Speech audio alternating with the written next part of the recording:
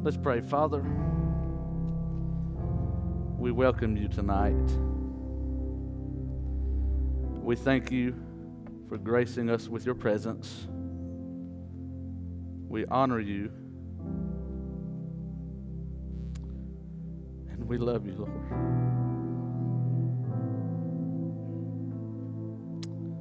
Speak to us and help us obey. I pray in Jesus' name. Amen. Go with me to Isaiah chapter 40, verse 26. Lift up your eyes on high, and behold who hath created these things, that bringeth out their host by number.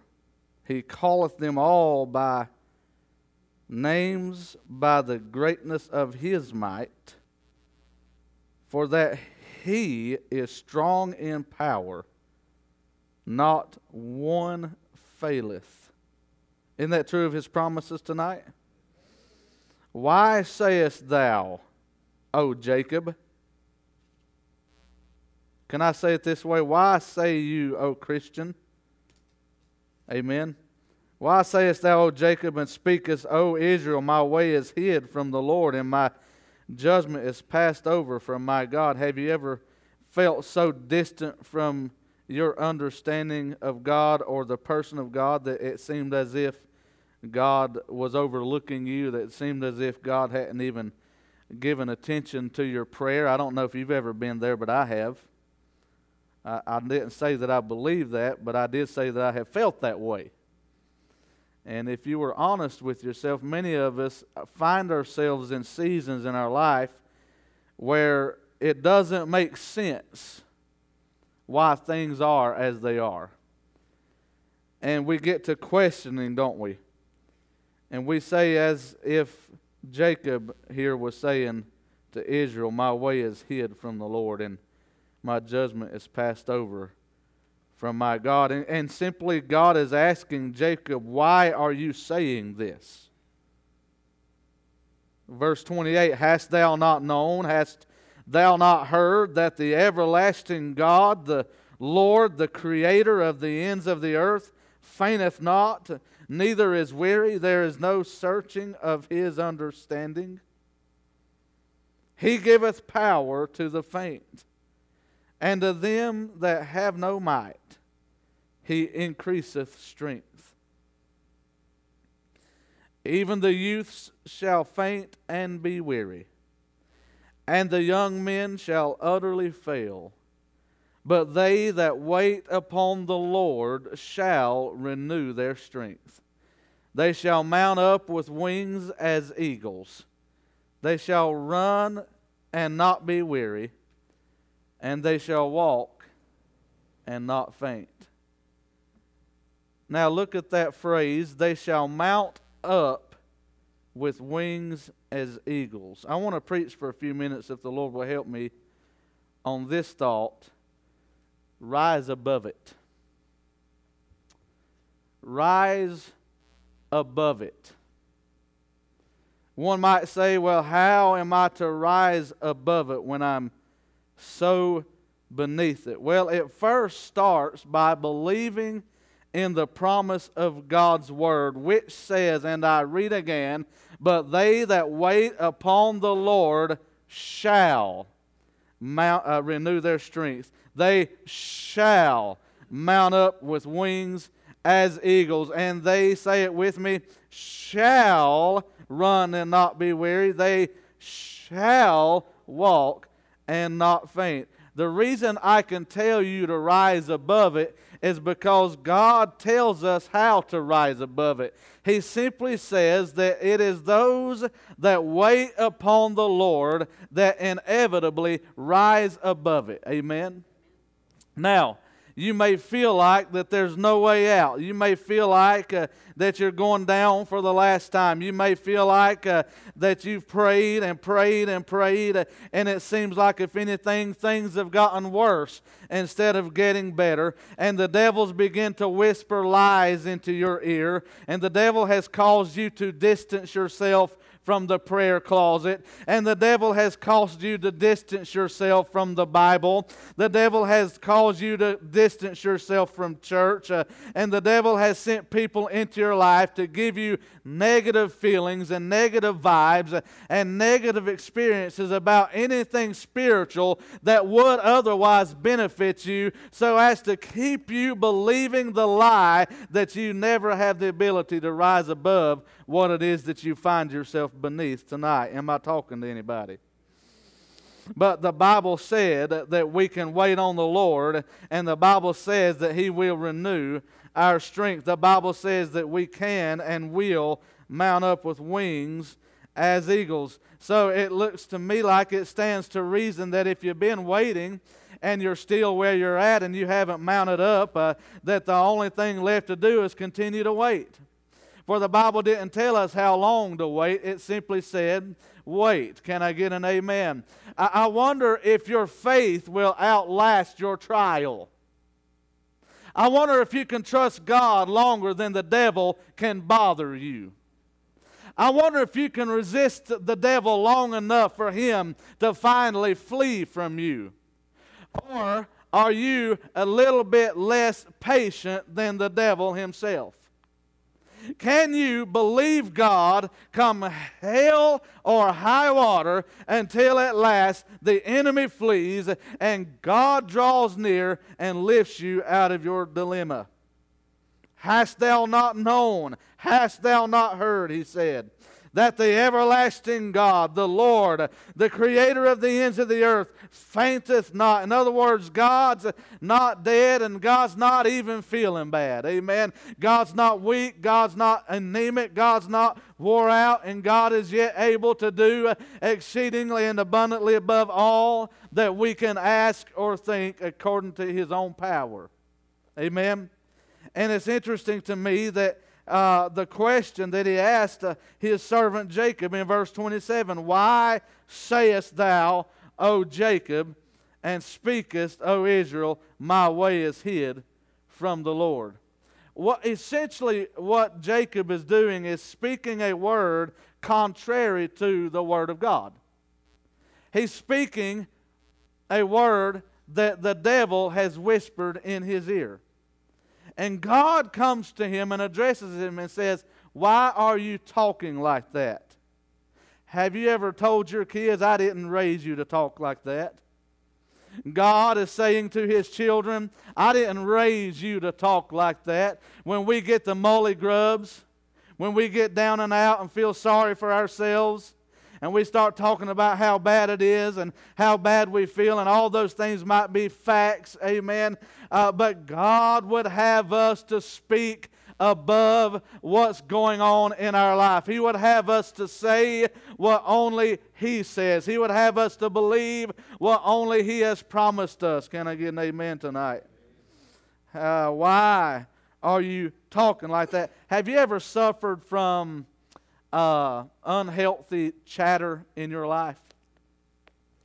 Have you ever suffered from people, and a lot of times they direct it directly at you, and sometimes it's hearsay, and sometimes you just accidentally happen upon it, but you hear somebody say something, or you'll imagine that somebody's thinking something, and all of this chatter, whether real or perceived, starts floating around in your mind, and all of a sudden you have all these negative connotations about why it ain't going to work out, or why so-and-so must have it out for me, or why that church don't really love me, or why that preacher must have been preaching right at me. Next thing you know, the devil's got all this chatter going on in your brain. It's causing you to think about all the things that the devil would have you think about instead of what God actually said. And a lot of times, you know what happens? Christians live like chickens when they should be soaring like eagles. Amen. What do chickens do? Well, they're lowly. They can't get far off the ground. I remember because my neighbor had yard chickens and he didn't keep them fenced. Sometimes they'd cross the dirt road over into our yard. And what I do is the little boys, I try to catch them. And I never was quite fast enough to catch a chicken. But when we get up to the edge of our driveway, there's an embankment, and they could at least jump and fly just a little bit. But it wasn't really flight. It was just more of a glide until they hit the ground again. They couldn't get very high. They couldn't fly, certainly. And a lot of Christians are pecking around on the ground, eating the dirt that the devil's feeding them, instead of listening to God, who says that if you wait on me, you can mount up with wings like eagles. You can rise above it. Amen? You can rise above it, but you've got to get your thinking right. You got to get your talking right. You got to start. Listen, I can tell you what you believe by what you say. You can discover yourself what you actually believe by listening to yourself talk. What do you talk about? What do you say on a regular basis? I'm not talking about when you put under the church pressure cooker and we all expect you to give a bright and shining testimony of how you're trusting God. Amen. I'm talking about what do you say when you're all by yourself and there ain't a preacher to hold your hand and pray for you and there ain't a friend to hug your neck and encourage you and you're down in the dumps. What do you say then? Can you encourage yourself in the Lord? Or do you just listen to the lies of the devil that you might as well just accept defeat and accept depression and live in a miserable existence? You know, you're not going to get victory externally till you get victory internally. And I'll say this, if you never get victory externally, you can still have victory internally. Amen, because my victory is not contingent upon external circumstances, carnal circumstances, real world scenarios. My victory is based upon the promises of God's Word. I've got to get my thinking above the circumstances that I surround myself with. Listen, we live in a real world. We live surrounded by trouble, surrounded by problems. This is why I would advise you, if listening to the news depresses you, turn it off. Just turn it off. You don't need it. If it's going to rob you of your faith, cause you to pop Valiums and worry yourself sick, you're going to have to turn something off and turn something on that's going to feed your spirit man, feed your inner man, the Word of God, feed you with faith and courage and strength. Amen? Because God has not given us the spirit of love, the spirit of fear, but He's given us the spirit of power and of love and of a sound mind. That's what we got to feed ourselves. So a lot of times, though, what we allow ourselves to do is get in that place where Jacob was. We say, my way is hid from the world. Apparently, God ain't hearing my prayer. Nothing's moving. Nothing's changed. Amen. I've been around. I've heard someone bold enough to say it. And I want to just say to them, snap out of it. Amen. I don't know who this is for. I'm just being obedient to the Lord. I don't have a clue who this is for. Might be for all of us. Might be for me this time tomorrow. I've done that before too.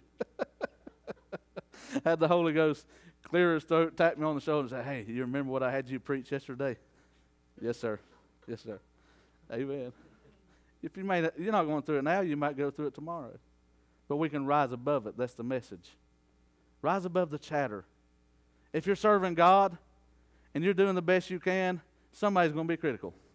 Somebody's going to say something, and they may not even mean a thing by it, but the devil is going to blow that thing up in your mind and make a mountain out of a molehill, and you're going to get discouraged, and you've got to learn how to rise above it. There's just about 5% of the stuff you hear people say is actually stuff you should take seriously. Amen. Did you hear what I just said? You should take people serious about 5% of the time because most of us don't really have a clue. Can I be real tonight? Amen. Most of us, listen, you worry about what God said. You worry about what God told you to do. You be obedient to the Lord. And if people like it, fine. If they don't, fine. There's two people you don't need to give too much serious consideration to. Your worst critic and your biggest fan. Either one of them can ruin you. Amen. That's right. You don't need to listen to your biggest fan because they'll have your head blowed up so big you can't tote it around. And you'll think more highly of yourself than you ought to. Right? I'll tell you what you do. You just keep your nose in this book. Let the Holy Spirit speak truth to you. Let Him tell you where you are with God and where you need to be and how you need to get there, and don't worry about anything that anybody said. And I want to say this: don't worry about the chatter. People, there's always going to be chatter. Somebody's always going to think something, say something, do something, not like something. Well, I tell you what, if it was me, I'd have done it this way, or I'd done it that way. It's always funny how they got the opinion, but they never have the willingness to actually volunteer. You know, it's easier to be a armchair quarterback. Is that what did I say that right? Amen. To call the shots from the nosebleed section. Amen. It's easy to look down there and say, "Oh, this is the way it should have been done," or "That's the way." And you got to realize that when you're serving God, there's going to be people say that you either should have or shouldn't have, or this or that. Get back to what God told you to do, and do it, and rise above all that chatter. Fly like an eagle. See, if you'll wait on the Lord, it says He'll strengthen your heart. You know, if your heart's not strengthened, you don't have enough strength to do anything else. So He puts strength where strength matters the most. It is your spirit, it is your heart that gives you the strength to rise above. Amen? I mean, you've seen people near unto death on the sick bed and praying and believe God for healing and recovery, dying of cancer, but because they had a strong spirit of faith, amen, God enabled them to rise above it because their heart was strong, their spirit was strong. But you watch people that die in their heart the day they got the bad news, and typically speaking, they don't last near as long because they lost the fight within. They lost the fight within. God wants us to know how to soar above. And I guess this is somewhat, can I use this word in the Southern Baptist Church? It's somewhat prophetic. As God blesses our church, let me rephrase that. I would say predictable. I'm not saying, I'm not claiming to be a prophet. Amen. But I predict, it's safe to say, I've been in ministry long enough to say this. I suspect that as God continues to bless our ministry, as people continue to get saved and join the church, and we try new things, and some things will work and some things will be a flop, and we'll just say, "Oh well," and we'll do something different. Amen. I suspect that we will continue to hear some chatter. Amen. Of likes, dislikes, whatever. You know what we got to do? Rise above it. We can't live on chatter level. We got to continue to listen for the voice of God. We got to continue to be obedient to the Lord. And we're not going to get it perfect, and we're not going to get it right every time, but we can be obedient anyway. And when we falter and blunder and mess up, part of what was in my message, if I would have talked about pursuing your God's destiny for your life, is learning how to plan, do, check, and adjust. You plan what God told you to do, you do it, then you check back on it, evaluate it, and then adjust to do it better the next time. Because guess what? You're going to fail from time to time. Amen. And you're your own worst critic a lot of times. If nobody else is saying a thing to discourage you, you'll discourage yourself right into the grave. And there's a lot of ministry ideas that need to be rose to the surface and talked about and planned out and strategized and implemented, but they're in the graveyard of ideas because somebody's living beneath the Word of God in their life, where God is calling you forth and God is calling you up to action, to be obedient and to do something for God. But you can't get above the noise of your own chatter. You keep talking yourself out of it. Well, I'm not qualified. I'm not energetic enough. I'm not talented enough. I don't have the right personality. I don't have the right physique. I don't have this. I don't have that. I'm not as charismatic as I need to be. And we can come up with all of these excuses, but at the end of the day, the question still remains, did God tell you to do it? Because God never calls the equipped, but He always equips the called.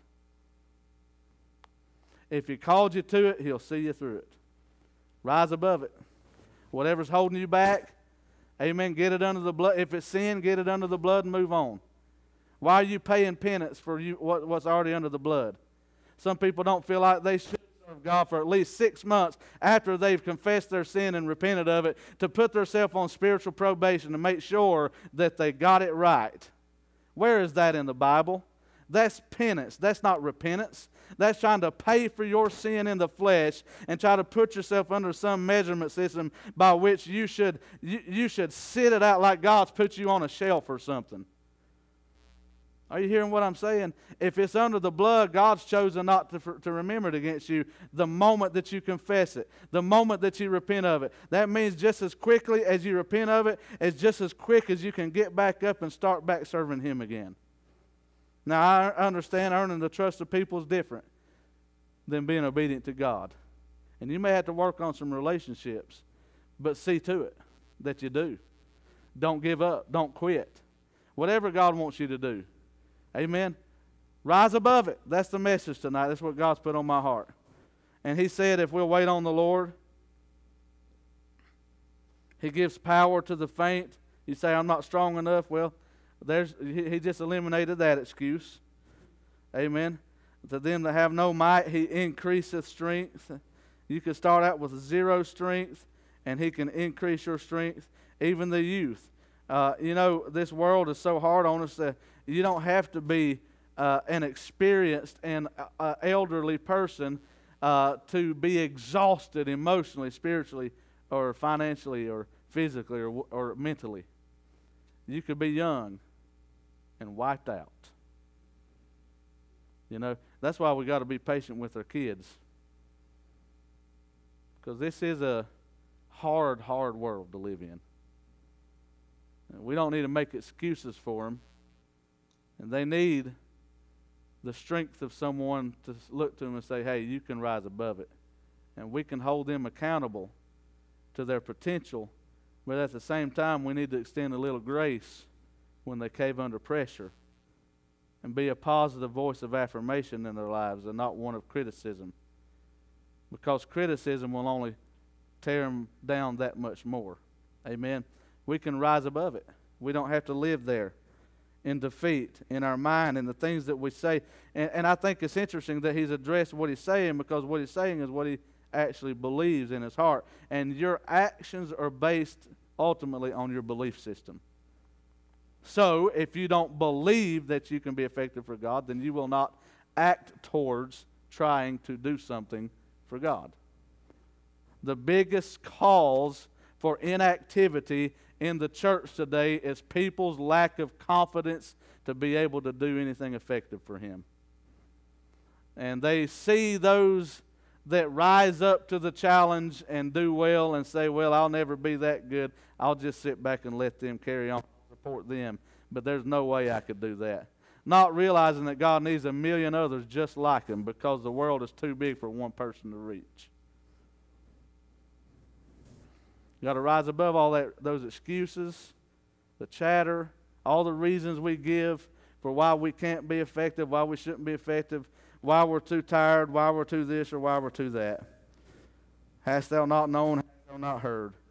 The everlasting God, the Lord, the Creator of the ends of the earth, faints not. Amen. He's not weary. There's no searching of His understanding.